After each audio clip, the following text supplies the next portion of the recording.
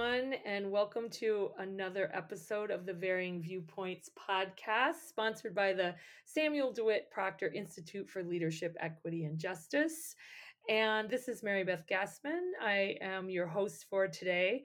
Really excited to be talking today about leadership for public purpose, minority serving institutions, and the Carnegie Elective that is focused on leadership for public purpose. So we are going to be exploring the elective, and which we're going to call LPP, Leadership for Public Purpose, to make it easier. And we're going to explore its impact on leadership development in higher education, discuss, some of the motivations for creating it, talk a little bit about how institutions can apply for it, and really just delve into a conversation about this new Carnegie elective. I have some great guests today, and they include Carla Ortega-Santori, who is Strategic Initiatives Manager at the Doerr Institute for New Leaders at Rice University, and Stefanie Johnson, who is Director of the Doerr Institute for New Leaders as well. So welcome, Carla and Stefanie. Hi, Mary Beth. Thank you so much for making the time. You're welcome. You're welcome. All right. So we're going to just get right into things, and lots of questions for you.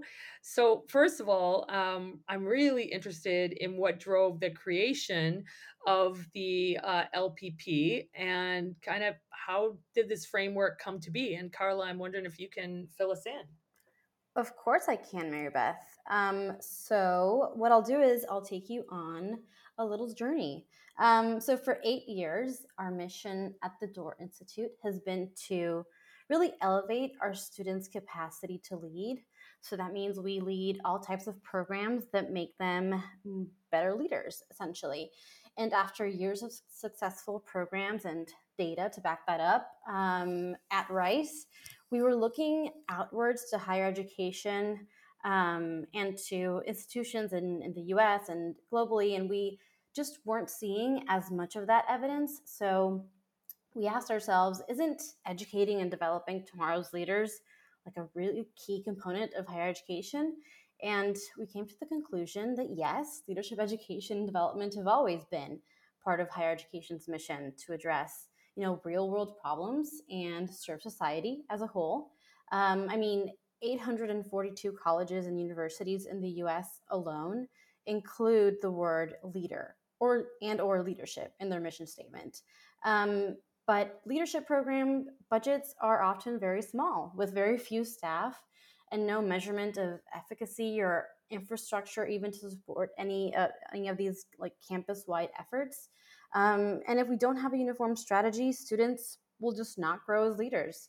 Our data revealed that students' capacity to lead actually does not increase significantly throughout their 4 years just by existing and attending classes.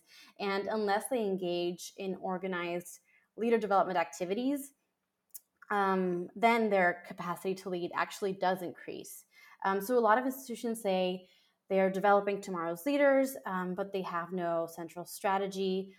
Efforts are usually scattered, and we know for a fact that students are not growing as leaders spontaneously. So what were we proposing? How do we fix it? We were trying to look for answers on how to approach this like really complex and systematic problem.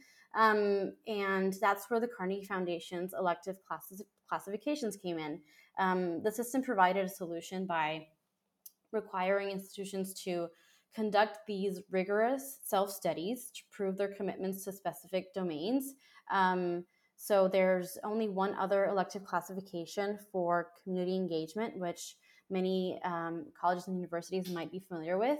And we decided to focus our efforts on asking institutions to prove their commitments to leadership for public purpose specifically, because putting it in your mission statement really isn't enough.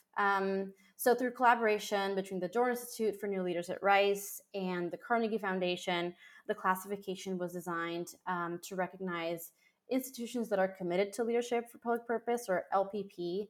And this self-study helps institutions develop more of a centralized strategy for leader development. It fosters consistency and alignment, and it gives stakeholders more of a holistic view of leader development. So, great. We had kind of a solution in sight. So we found a lot of support from others in the field, which is why the Doerr Institute hosted this working meeting with 30 scholars and practitioners from diverse institution types to draft, a framework for LPP. And during that meeting, we discussed, what would an institution that is committed to LPP even look like? Like, what are the indicators? And we gathered input from a broad range of stakeholders to refine like a draft of the framework that we came up with. We collected feedback from scholars, practitioners, and members of the National Advisory Committee for the Community Engagement Classification. Improvements were made to address concerns and suggestions. And then we jump really rapidly to March 2022, which is when we launched the inaugural cycle. And right now, institutions can apply to be a classified institution. Does that answer your question? I feel like Yeah. I took you through a long journey. No, that's great. Thank you. Thank you so much. That's really interesting because I didn't really know that much about the background. So, really, really good work and so important, especially now when we need people to step up and be in leadership roles. So, Yes. really good. I'm curious, and if both you and Steph can answer, can you share some success stories from institutions that have participated in the Leadership for Public Purpose pilot? Yeah, so I didn't even get to talk about that. In 2021, before we launched the classification, publicly, we piloted an application process where 9 institutions filled out their applications and submitted them. We got a lot of insights, and we also learned a lot about what other institutions were doing, and specifically, we got to learn how they changed because of the classification process. Because this process really is meant to be transformative. When you convene a campus-wide group to gather all this data and fill out an application as comprehensive as this, change is just going to be inevitable. So conversations with the president will happen. Public affairs is suddenly aware of leadership programming. So we heard from many of the institutions, and some specific things that we heard were that LPP is now being included and considered in strategic planning. So there's deliberate and intentional planning about how LPP is included in campus-wide initiatives and how it will be addressed, in the next year or 5 years or in a long-term plan.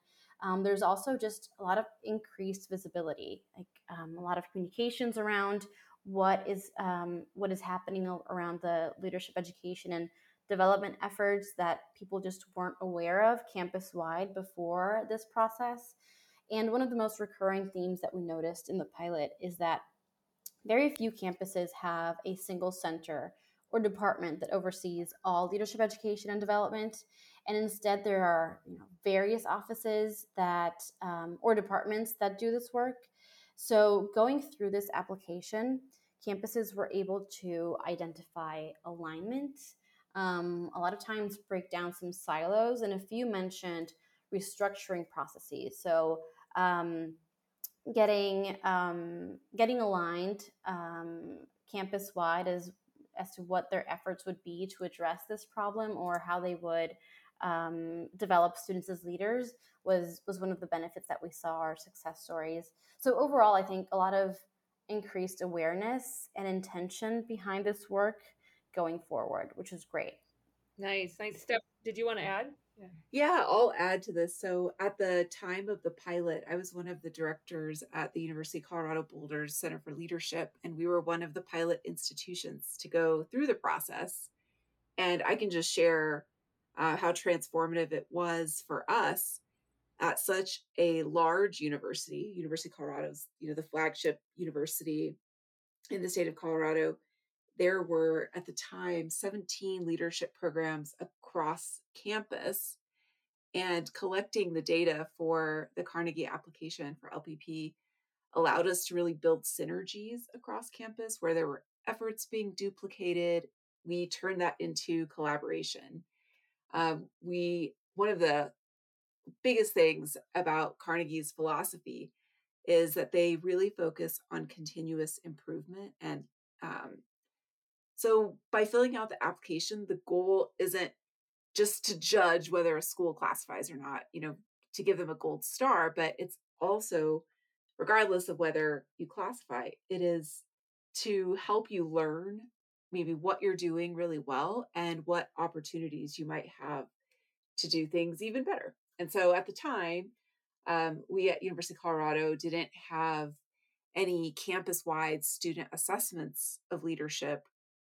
And that was one of the questions. And yes, the 17 programs were giving out assessments to their students, but we had this realization that we could actually do campus-wide assessments to compare the leader development of students who participated in those programs compared to students who didn't. And how are students growing and changing from before they matriculate to when they graduate and even beyond as alumni. So through this process, we have the eyes and ears of campus leadership.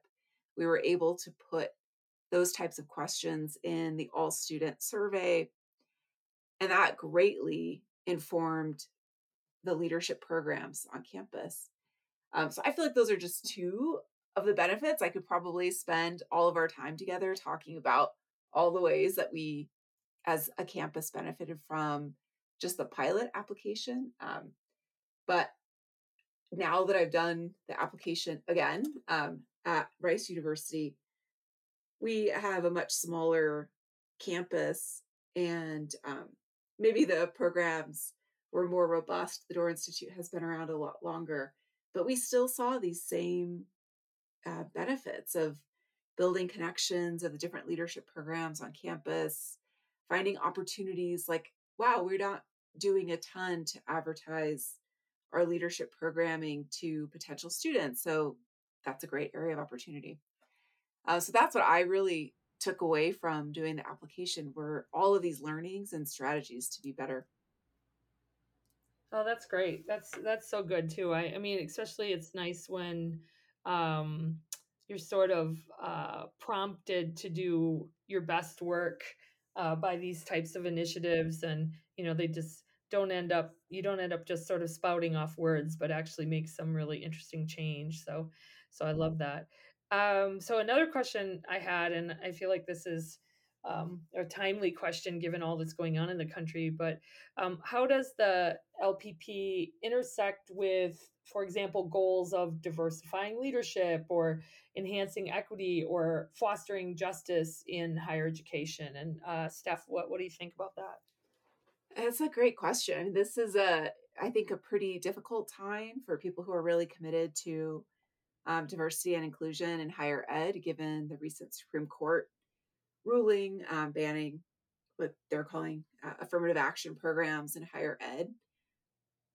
But what I think is really exciting about LPP is that focusing on leadership really cuts across racial identities, because, we can clearly look at history to say that great leadership does not reside within any one race. It's, equally distributed. And so recruiting students who have really exhibited leadership is a great way of increasing diversity in higher ed and showing a university's commitment to both leadership and diversity and inclusion.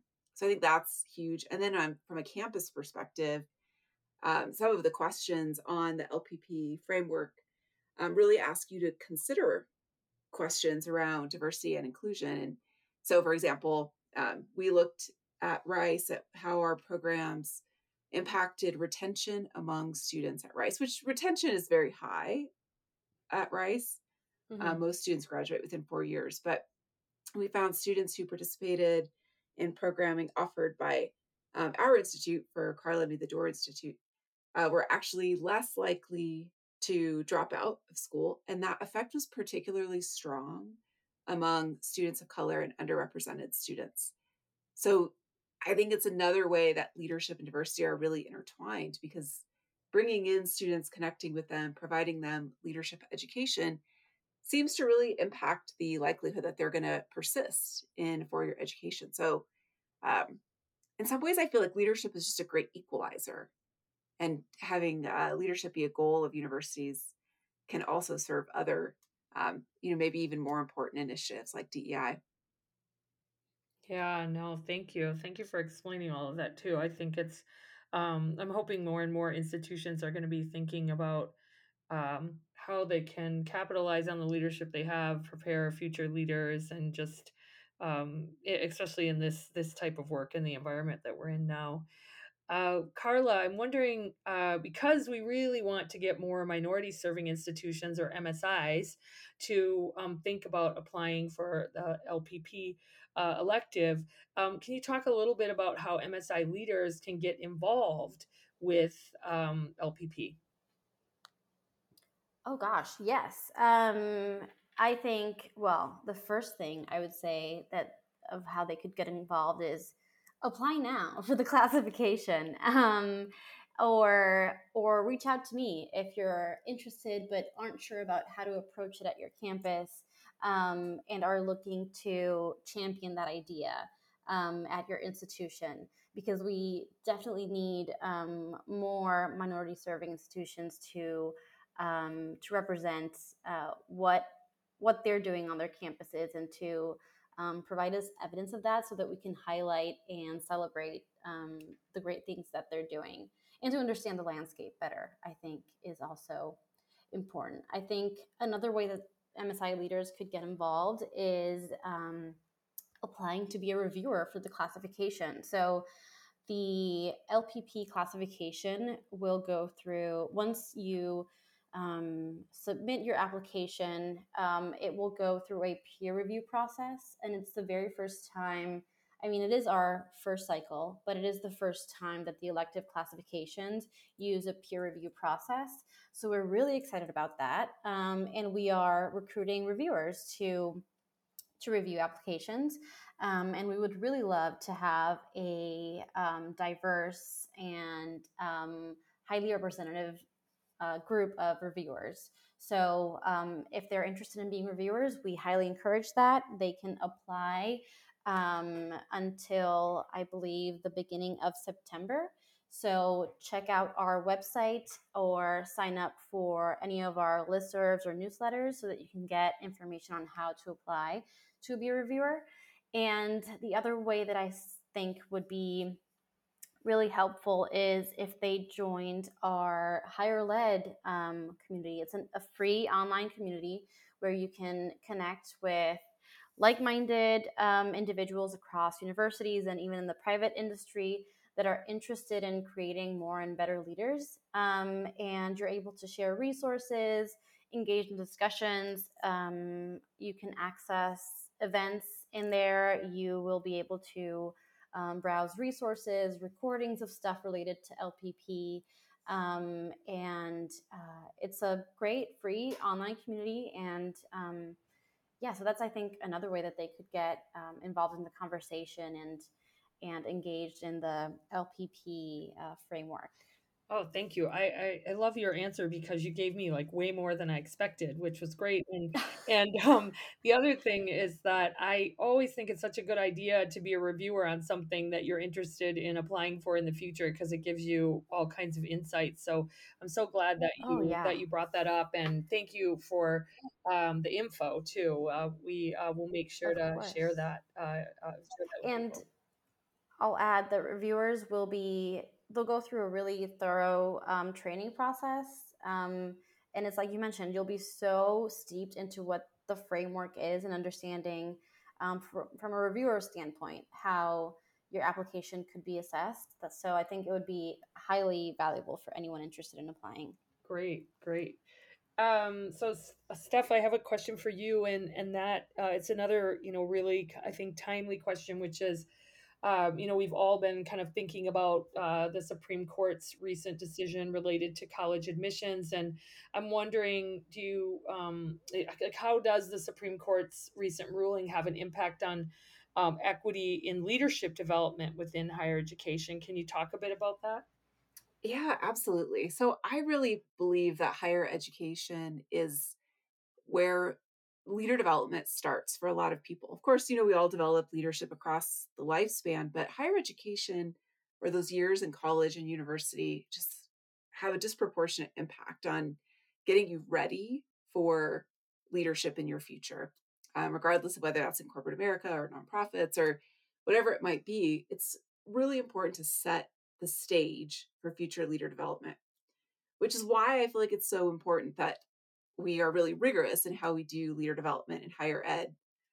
So the Supreme Court ruling can have a negative impact on diversity and representation in a lot of universities. I think we will see that. That's my prediction, having looked at what happened in states like Michigan and California that had state rulings on propositions that were kind of similar to this. But I don't think it really has to have an impact on leader development, especially when we're talking about this in the context of minority serving institutions, because at least from my experience, there's huge potential and huge evidence of growth and leader development in those spaces. And so I think there's still this, maybe even more pressure for MSIs and historically Black colleges to continue doing what they're doing and developing future leaders. We are in a massive leadership shortage when we look at all of the problems. I think it's like what our country faces, just like the polarization, but then even globally, the challenges that we're facing.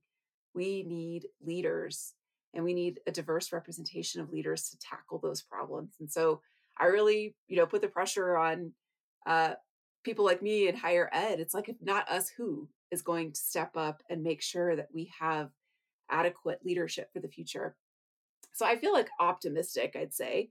And I just echo Carla's point about the more we can get MSIs and historically Black colleges to apply for the classification to demonstrate the powerful impact that they're having on leadership in higher ed, the better.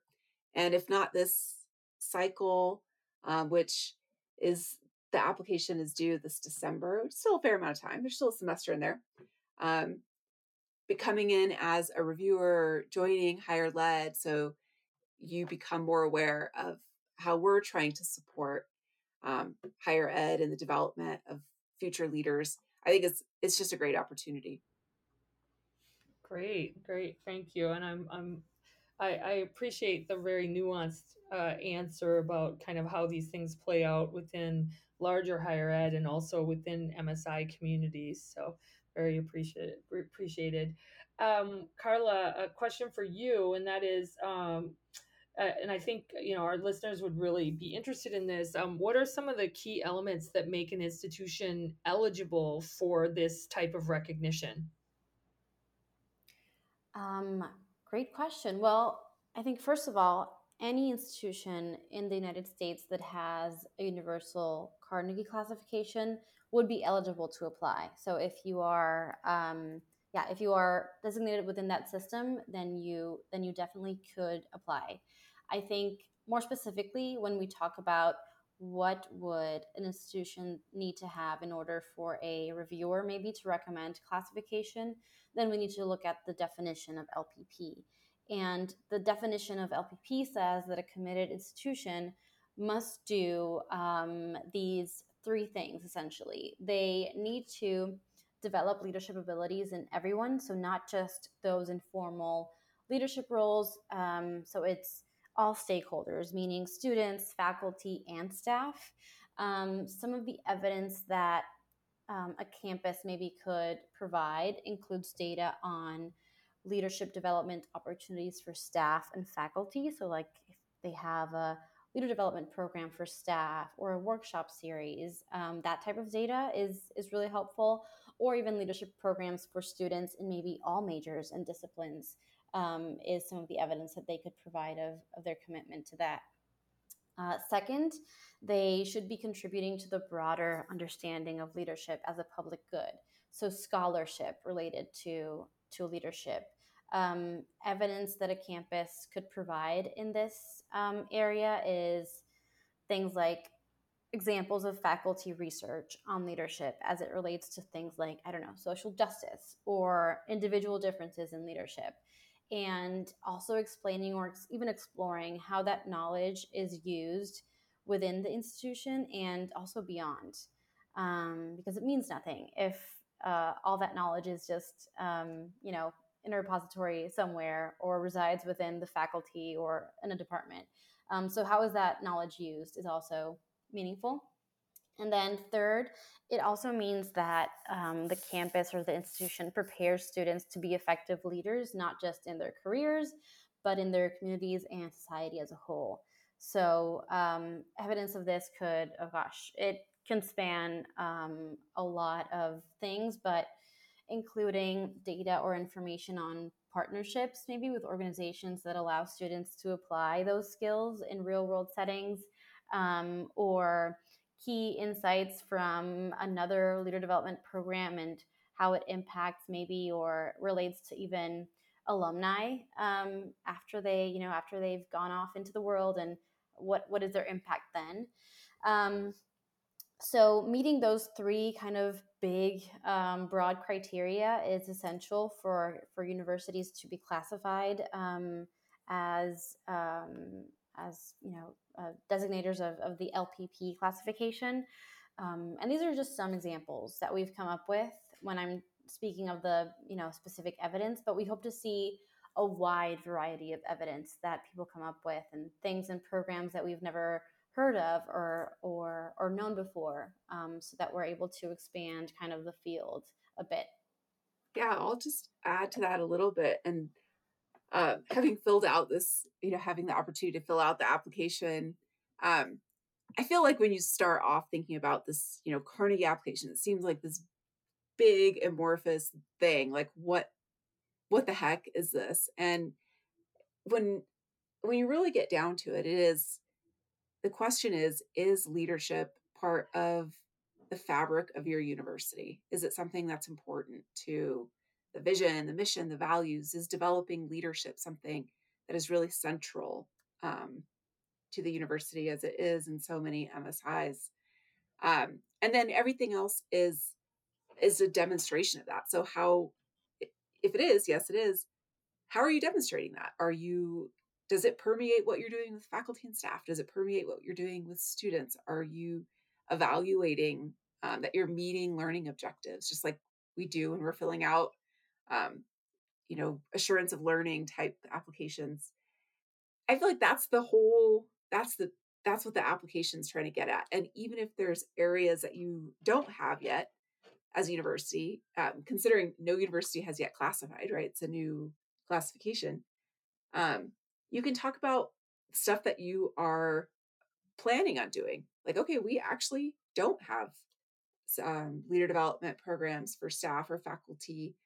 And now we see that as an important need. And then you can, even if you haven't gone through the process, you can discuss what you plan to do, because the classification lasts, is it for 3 years, Carla? 6 years. 6 years before you have to reclassify. So you have some time to apply and then implement those changes and then apply again. Whether you get it or not, you have to apply again. Very good. I thank you for all the very practical kinds of answers, because I think that's what people will, when you really start to think about doing this, you want the really practical kinds of steps in mind. So I really, really appreciate that. That's all the formal questions I have for today, but just wondering if there are any last things that each of you would like to share for our minority serving institution audience about the leadership for public purpose elective, and also applying for it and really thinking about it, and maybe why it's so beneficial. Yeah, I'll share mine. First, definitely listen to whatever Steph has said on this podcast, because she has been through this application process twice. I mean, that is admirable. So all of her tips are amazing, and I would follow them to the T. Second, applications are still open. So universities and colleges can start their applications until August 31st. So you just need to initiate it or purchase it, so that we know that you're planning on applying. And then you're able to edit and submit your application until December 1st. So you have some time to get those applications in. And also, please know that this is my job. So I am so happy to give any support to people that are interested or not really sure. So I'm always available for a call, an email, and I'm happy to engage in those conversations with anyone that is interested in that. I'm here to support you. So I'm happy to have those conversations with people. And I can definitely attest to that. As when I was filling this out at University of Colorado, I don't know how many times I called you Carla, um, as one of the pilot institutions. And Carla hosts webinars about the classification. There's resources on higher lead, and she's just like a really awesome person. So if you reach out to her, she will respond. And um, I guess my closing thought is gratitude for giving us the time here today to talk about what we're doing, and gratitude to those who are working in MSIs right now. I feel like your role is more important than ever.